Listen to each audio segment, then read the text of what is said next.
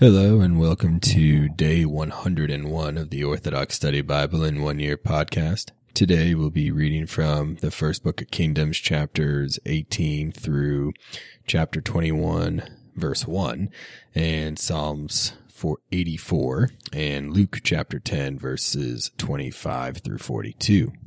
Let us begin with the first book of Kingdoms, chapter 18, verse 1.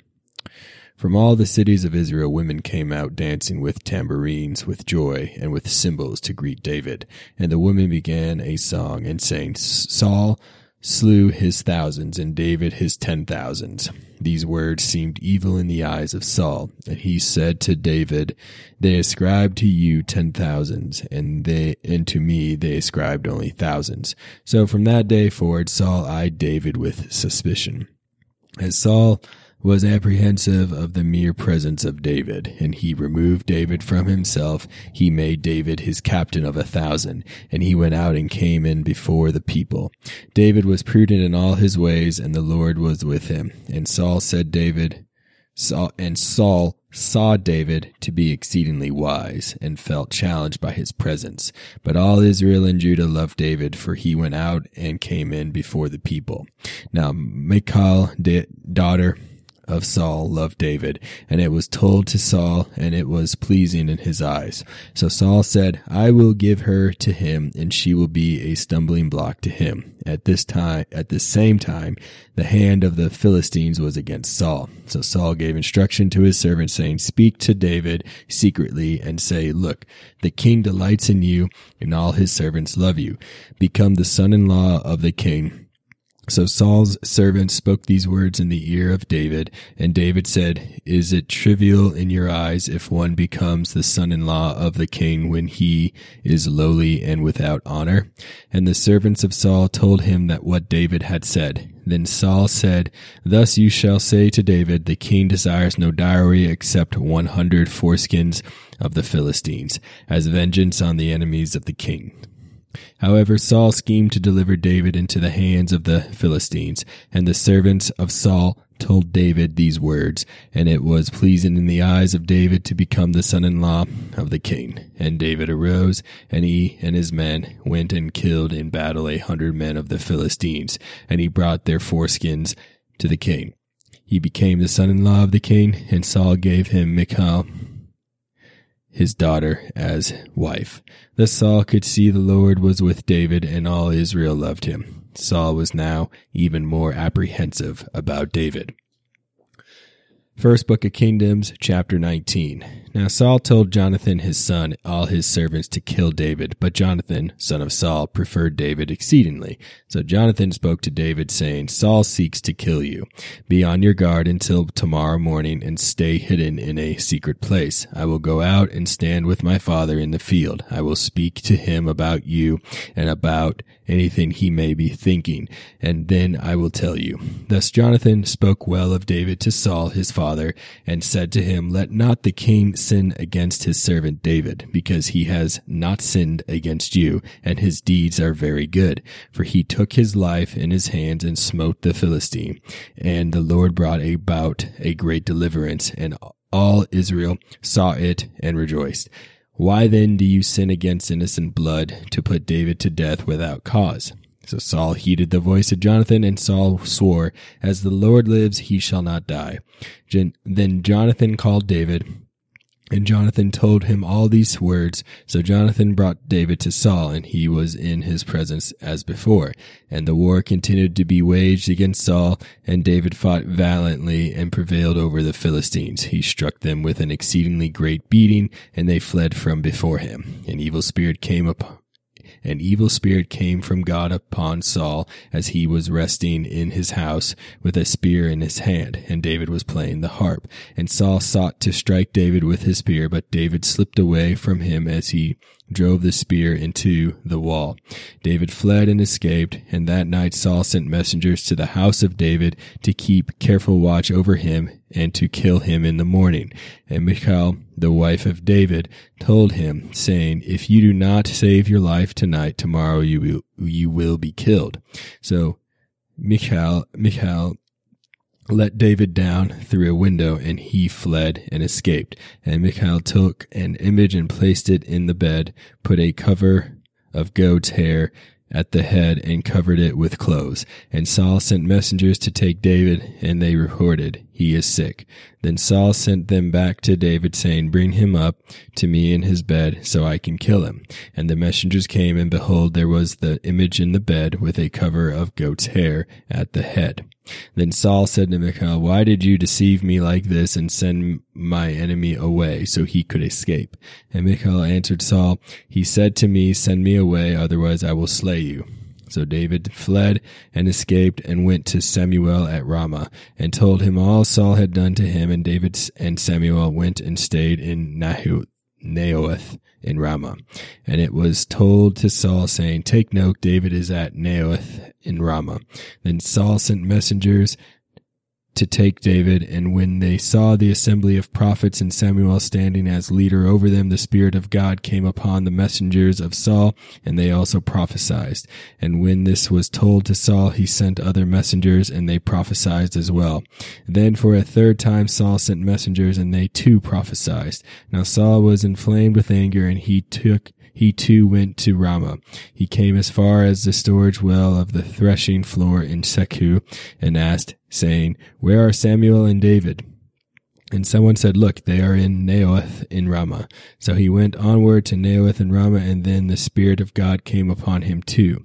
And he went on and prophesied until he came to Naioth in Ramah.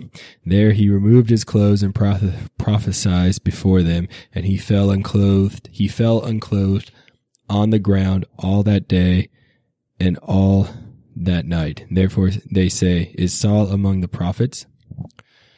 First Book of Kings, chapter 20. Then David fled from Naioth in Ramah, and came before Jonathan, and said, "What have I done, and what fault is mine? What is my sin before your father, that he seeks my life?" So Jonathan said to him, "There is no fault on your part. You shall not die. Indeed, my father will do nothing either great or small without first telling me. And why should my father hide this thing? It is not so." Then David answered Jonathan and said, "Your father certainly knows I have found favor in your sight." And Saul has said, "Jonathan should not come to know about this. He will not want this to happen. But as the Lord lives, and as you yourself live, so I say to you, there is only a step between me and death." So Jonathan said to David, "What does your soul desire? What shall I do for you?" And David said to Jonathan, "Indeed, tomorrow is the new moon, and I will not sit with the king to eat. I will hide in the field until evening. If your father asks about me, say, 'David earnestly asked permission of me that he might go to Bethlehem, his city, for there is a yearly sacrifice there for his whole tribe.' If thus he says, 'Peace be to your servant,' it is well. But if he answers you harshly, know that he determines to do evil. Therefore you shall provide an act of mercy to your servant, for you brought your servant into a covenant of the Lord with you, and if there is wrongdoing in your servant, kill me yourself. Why should you bring me to your father? Why should you bring me to your father?" But Jonathan said, "By no means will I do this to you, for if I know for sure that my father intends evil against you, I will come to you. If otherwise, I will tell you in your cities." Then David said to Jonathan, "Who will tell me if your father should answer you harshly?" And Jonathan said to David, "Go and remain in the field." And they both went out into the field. Then Jonathan said to David, "The Lord God of Israel knows that I will question my father 3 times. And behold, should there be good concerning David, I do not send for you in the field. May the Lord do this to Jonathan, and add to this even more. As also I shall discuss the evil against you, I will disclose it to your ear. I will send you away. You shall depart in peace, for the Lord will be with you, as he was with my father. In return you shall deal mercifully with me while I still live, and if I die, you shall not cut off your mercy from my house forever. Even if the Lord does not cut off every one of the enemies of David from the face of the earth, or removes the name of Jonathan from the house of David, or if the Lord does seek out the enemies of David. And yet again, Jonathan swore to David, for he so loved him as his own soul. Then Jonathan said to David, tomorrow is the first of the month, and you will be asked about, because your seat will be seen as empty. You will do this for 3 days, and you will be looked for. So go to the place where you may be hidden in the day of the deed. You shall wait by that mound, and then I will shoot 3 arrows, as aiming at a target. And behold, I will send a lad, saying, come here, find my arrows. If I speak to the lad, saying, look, the arrows are here, on this side from you, get them here, come. It is well with you, and as the Lord lives, there is no reason to hide. But if I say this to the young man, look, the arrows are there, and beyond you, you go, for the Lord has sent you away. And as for the word which you and I discussed, indeed the Lord is a witness between you and me forever. So David hid in the field, and when the first of the month came, the king sat down to the table to eat. As usual, the king sat on his seat by the wall and arrived before Jonathan. Abner sat by Saul's side, but David's place was seen as empty. Saul said nothing that day, for he thought something happened so that he is not clean. He has not cleansed himself. And the next day, the second day of the month, David's place was noticed as being empty. And Saul said to Jonathan his son, why has the son of Jesse not come to the table yesterday or today? So Jonathan answered Saul and said to him, David earnestly asked permission of me to go to Bethlehem, his city. And he said, please let me go, for our tribe has a sacrifice in the city, and my brothers commanded me to be there. And now, if I have found favor in your eyes, please let me go away safely and see my brothers. Therefore he has not come to the king's table. Then Saul's anger arose greatly against Jonathan, and he said to him, son of traitorous girls, do I not know to your own shame and the shame of your mother's nakedness that you are an accomplice with the son of Jesse? For as long as the son of Jesse lives on the earth, your kingdom shall not be established. Now then, send and bring the young man, for he is a son of death. And Jonathan queried Saul, why should he be killed? What did he do? Then Saul lifted up a spear against Jonathan to kill him, and Jonathan knew the evil from his father to kill David. So Jonathan leapt up from the table in fierce anger and ate no food the second day of the month, for he was grieved for David, because his father plotted against him. And so in the morning Jonathan went out to the field at the appointed time as a testimony for David. A lad was with him. Then he said to his lad, run, find for me the arrows I shoot. As the lad ran, he shot an arrow beyond him. And when the lad came to the place where Jonathan shot the arrow, Jonathan cried out to the lad, said, there is the arrow beyond you. And Jonathan cried out after his lad, make haste, hurry, do not delay. So Jonathan's lad gathered up the arrows for his master, and the lad knew nothing of what was happening. Only Jonathan and David knew of the matter. Then Jonathan gave his weapons to the lad and said to the lad, go, enter into the city. As soon as the lad left, David arose from the mound, fell on his face, and bowed down 3 times. And they kissed one another and wept for each other. Then Jonathan said, go in peace, and as we both swore in the name of the Lord, saying, the Lord will be a witness between you and me, and between your seed and my seed forever. First Book of Kings, chapter 21, verse 1. So he arose and departed, and Jonathan went into the city. Psalms 84, for the end, a psalm for the sons of Korah. O Lord, you were pleased with your land. You turned back the captivity of Jacob. You forgave the transgressions of your people. You covered all their sins. You ended all your wrath. You turned from the wrath of your anger. Turn us, O God of our salvation, and turn away your anger from us. Will you be angry with us forever, or will you prolong your anger from generation to generation? O God, you will turn and give us life, and your people will be glad in you. Show us your mercy, O Lord, and grant us your salvation. I will hear what the Lord God will speak in me, for he will speak peace to his people and to his holy ones.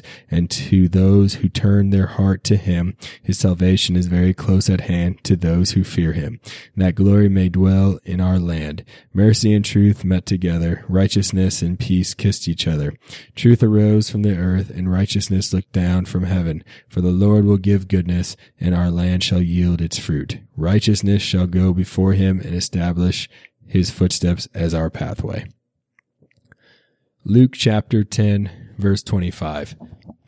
And behold, a certain lawyer stood up and tested him, saying, Teacher, what shall I do to inherit eternal life? He said to him, What is written in the law? What is your reading of it? So he answered and said, You shall love the Lord your God with all your heart, with all your soul, with all your strength, and with all your mind, and your neighbor as yourself.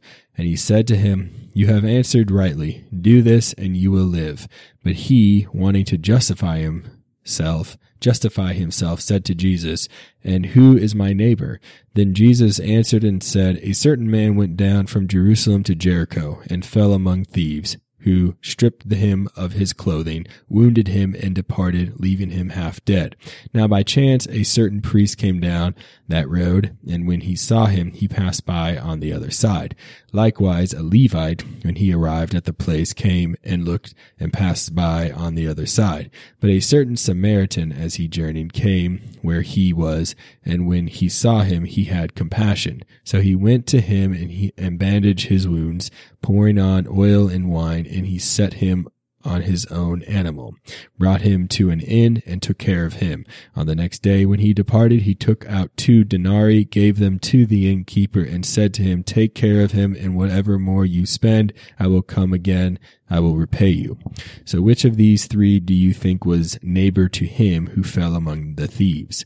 And he said, He who showed mercy on him. Then Jesus said to him, Go and do likewise.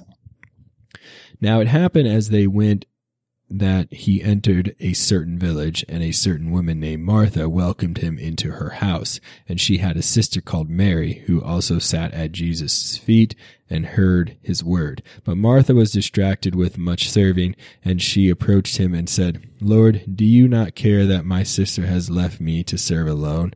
Therefore tell her to help me. And Jesus answered and said to her, Martha, Martha, you are worried and troubled about many things, but one thing is needed, and Mary has chosen that good part, which will not be taken away from her. Thank you for joining me on day 101 of the Orthodox Study Bible in 1 Year podcast. Tune in next time for day 102.